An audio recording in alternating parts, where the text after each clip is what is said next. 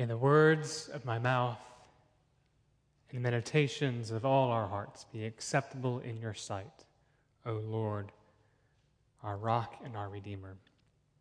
Amen. Would you please be seated?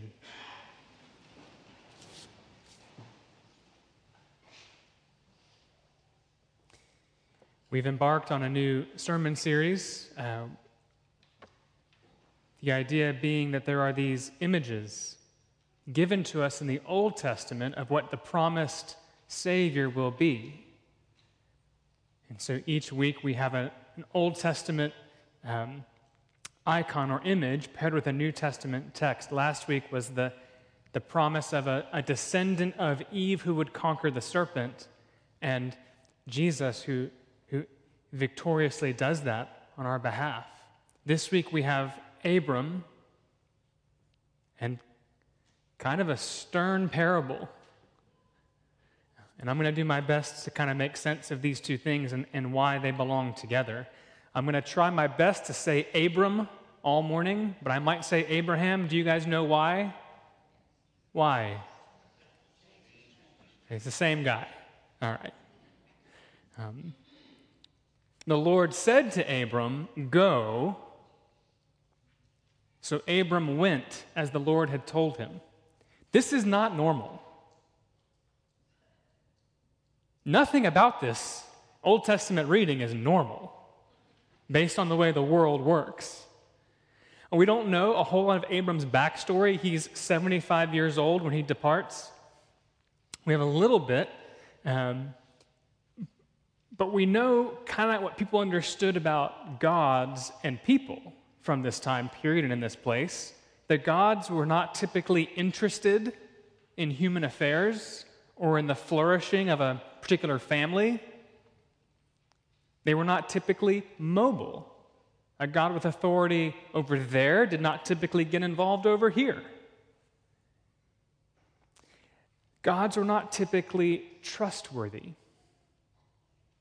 They were fickle and capricious.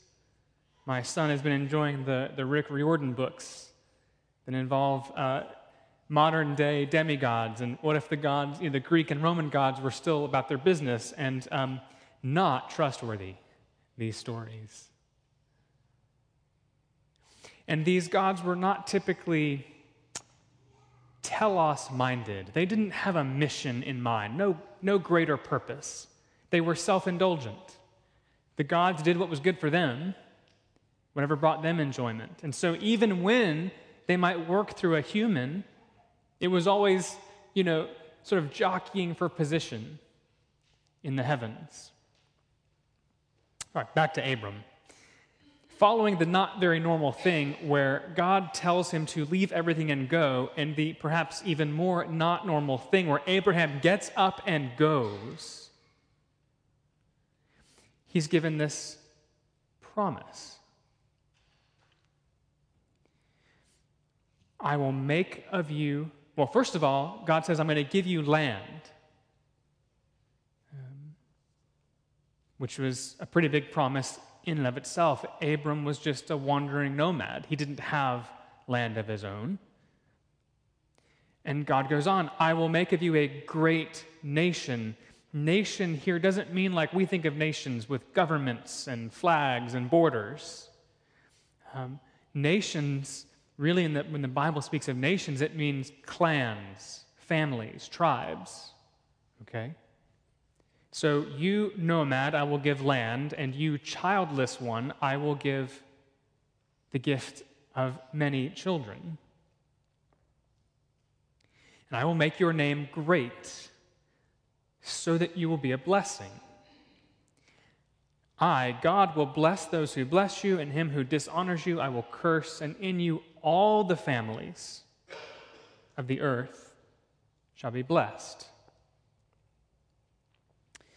As the Old Testament goes on, we see that this gets kind of fulfilled.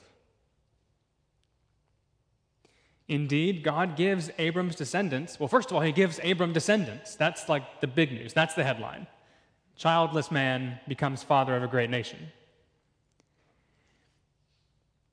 He also makes of Abram his name exalted. We see over and over again as the story moves on that Abram is recognized as the father of the people of God. So land, check. Numerous descendants, great nation, check. Abram's name, exalted, check. If we get to verse 3, let's look at these. I will bless those who bless you, and him who dishonors you I will curse.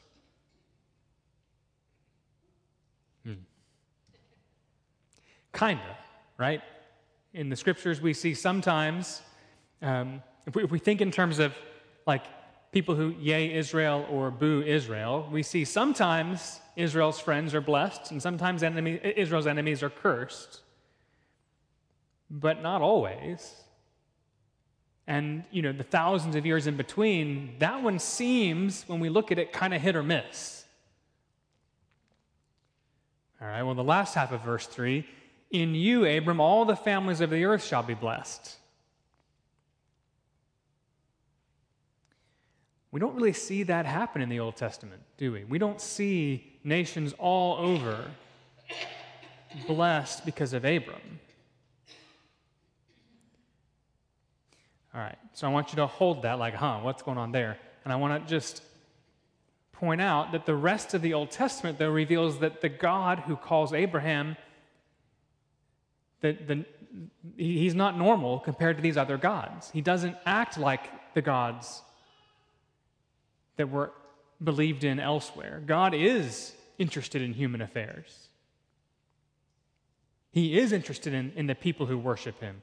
He is God everywhere, right? God calls Abram out of Haran, and then he appears in Canaan. So he's not just God over there. He's God over here too. And of course, we see that he is God all over throughout the rest of the Bible. God is trustworthy. He delivers on these promises, and he has an end in mind. He seems to be up to something consistently, over and over. But if he's up to something, and if he's trustworthy, what about these promises that don't seem to be fulfilled in Abram? For me, I think there's a key here in verse 3 that was helpful, and which makes sense of how we might pair this New Testament text and this Old Testament text. And it's this: Abram's own descendants, time and time again, fail to bless him. Abram's descendants do not walk in faith as Abram walks in faith.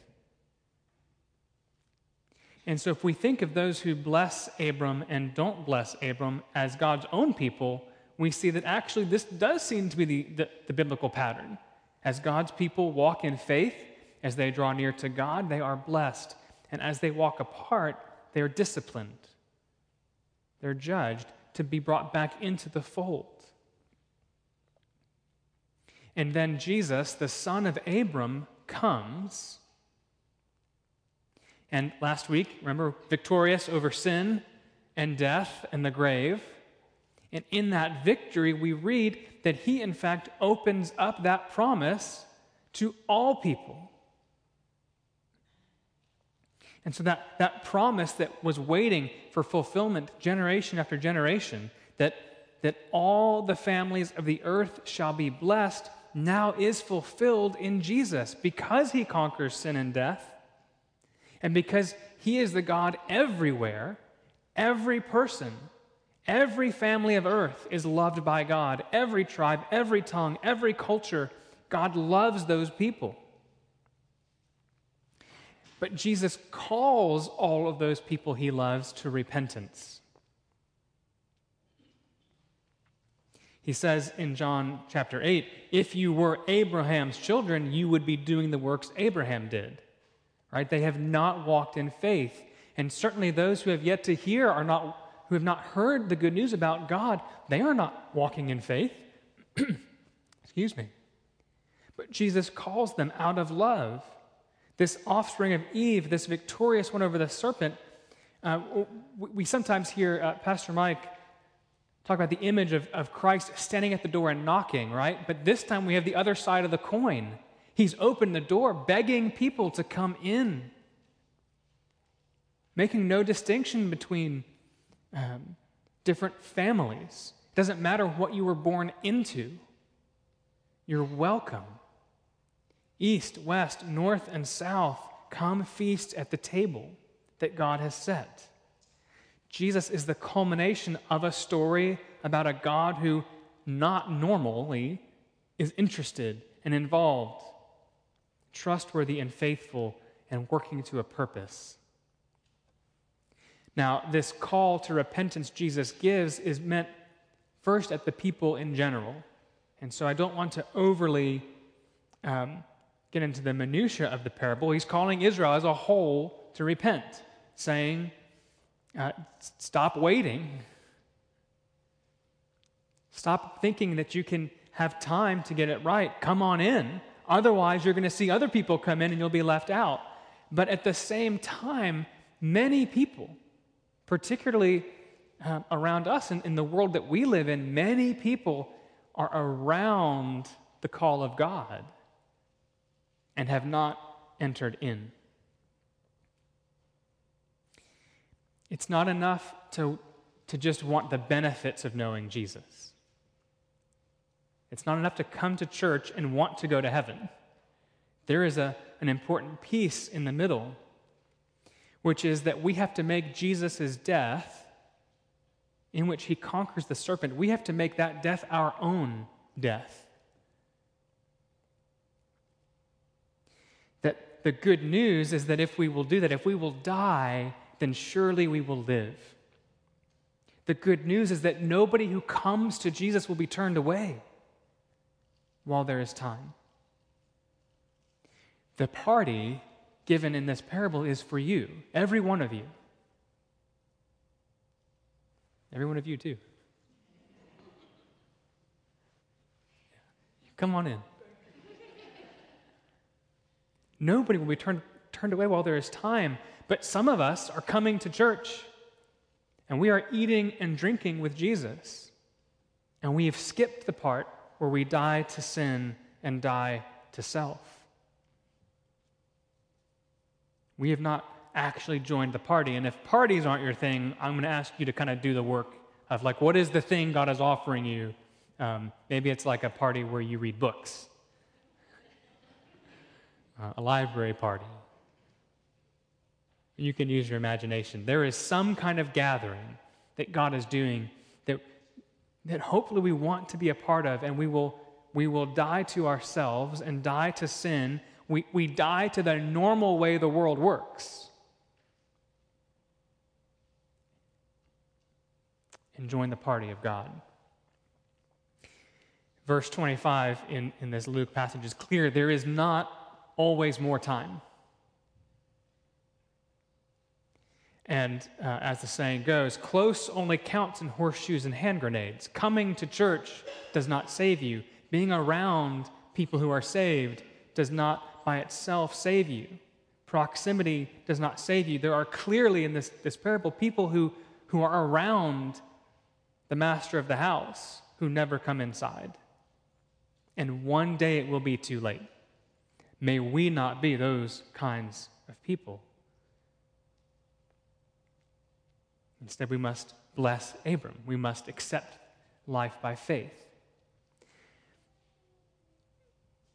But what's that got to do with this final promise? Well, yes, all nations coming in, but we're in Fleming Island. What about us? What are we supposed to do with this? And again, we see Paul makes the link for us in Romans chapter 7 quite clear, that to be saved is to become a member of Christ's body. We hear this phrase a lot in the church. If you've been around a while, we're the body of Christ. We have become members of his body. Members of the body don't all get their own great purpose, their own mission. Jesus has a mission to save all the families of the earth. And so if that's Jesus' mission, that's also the mission of his fingers and toes and arms and legs and eyes and ears and all the parts of Christ. They have the same mission. Jesus was about his Father's business. If we are one with him, we've got to be about his Father's business. That God who is loving the nations, who is inviting them in. That's our business. And Paul says, therefore, you must bear the fruit of being Christ's body. That is the fruit of multiplication, the body growing. More people coming in, we are to bear fruit. Abram's family, interestingly enough, was on their way to Canaan. Abram's father had actually set out from another country to Canaan, and they never get there. We don't know why. But God calls Abram to carry on, and so Abram finishes what his father began. But Jesus completes what Abraham started in a new way. Jesus has finished that work, but the church must carry on the completion. Christ's work is done. Christ has done what Israel could not do. Israel was not able to be a blessing to all the nations of the earth. But Jesus has done that for us. But we have to carry that forward. And so if we want the name of the church to be made great, first we must live by faith, blessing Abraham, but we must also take seriously that the master of the house didn't finish letting people in once we got in there.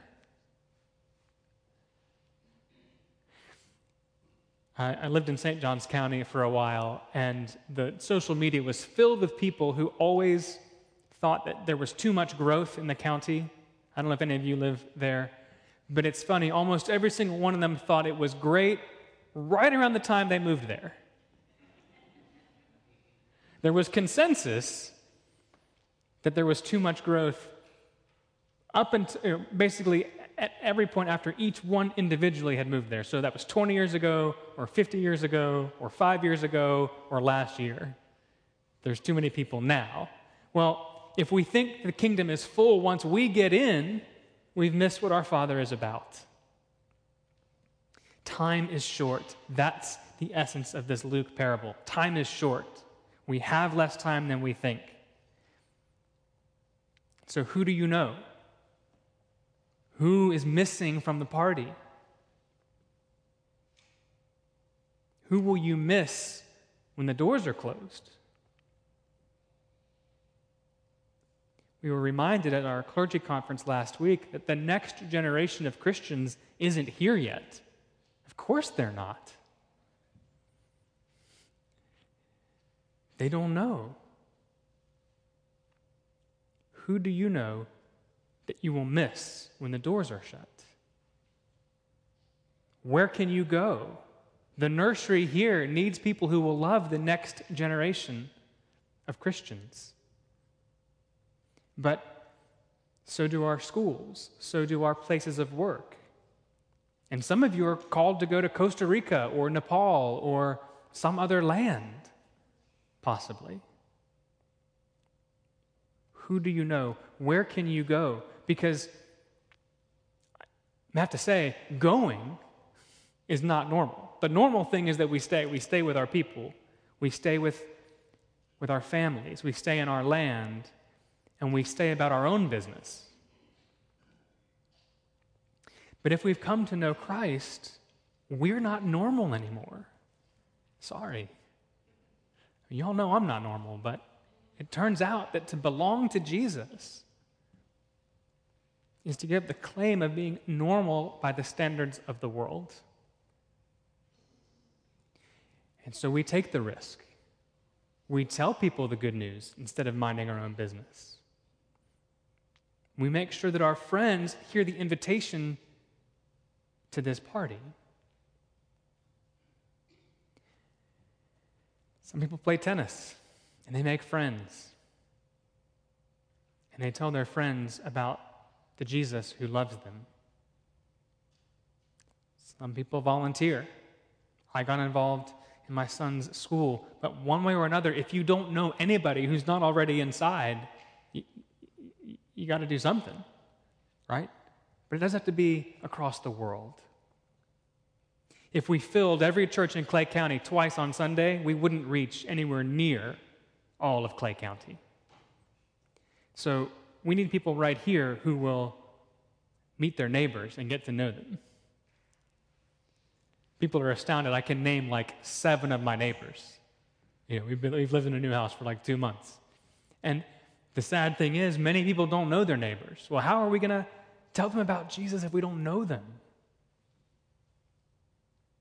And I know that on a Sunday morning, most of the cars on my street don't go anywhere. That's over in Duval County. That's, those people.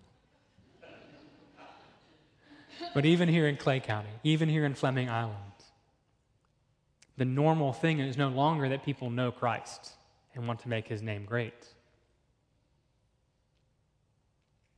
So I'm inviting you to take seriously our Master's call. Make a friend. Invite them, not to church, maybe to church, but invite them to Jesus, which could mean church. It could mean Alpha. It could be a small group. It could be coffee a couple times a month. You don't have to save them. Jesus has promised that he will. If they will come to him, he will not turn them away. That mission that began with Abram, that God desires to bless all the families of the earth. That's Jesus' mission.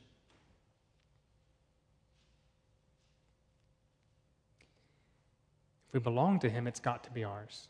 I don't know any other way to say it. And so, Lord, help us. Lord, we can't do your work without you. But I pray that each of us would be moved to do it. Not because we are burdened, not because you want to assign us work, but Lord, we want to have the heart that you have to care about the things you care about. We want to do the works you are at work in. I pray, Lord, in this worship service, you would put the names of people on our hearts. That you would give us glimpses of places you can lead us to go. And so that we would learn to be not normal, but instead molded in your image. That we would become more like the one who saves us, Jesus Christ, your Son, who has given us his Holy Spirit for new life in you. And it's in his name, Jesus, that we pray. Amen.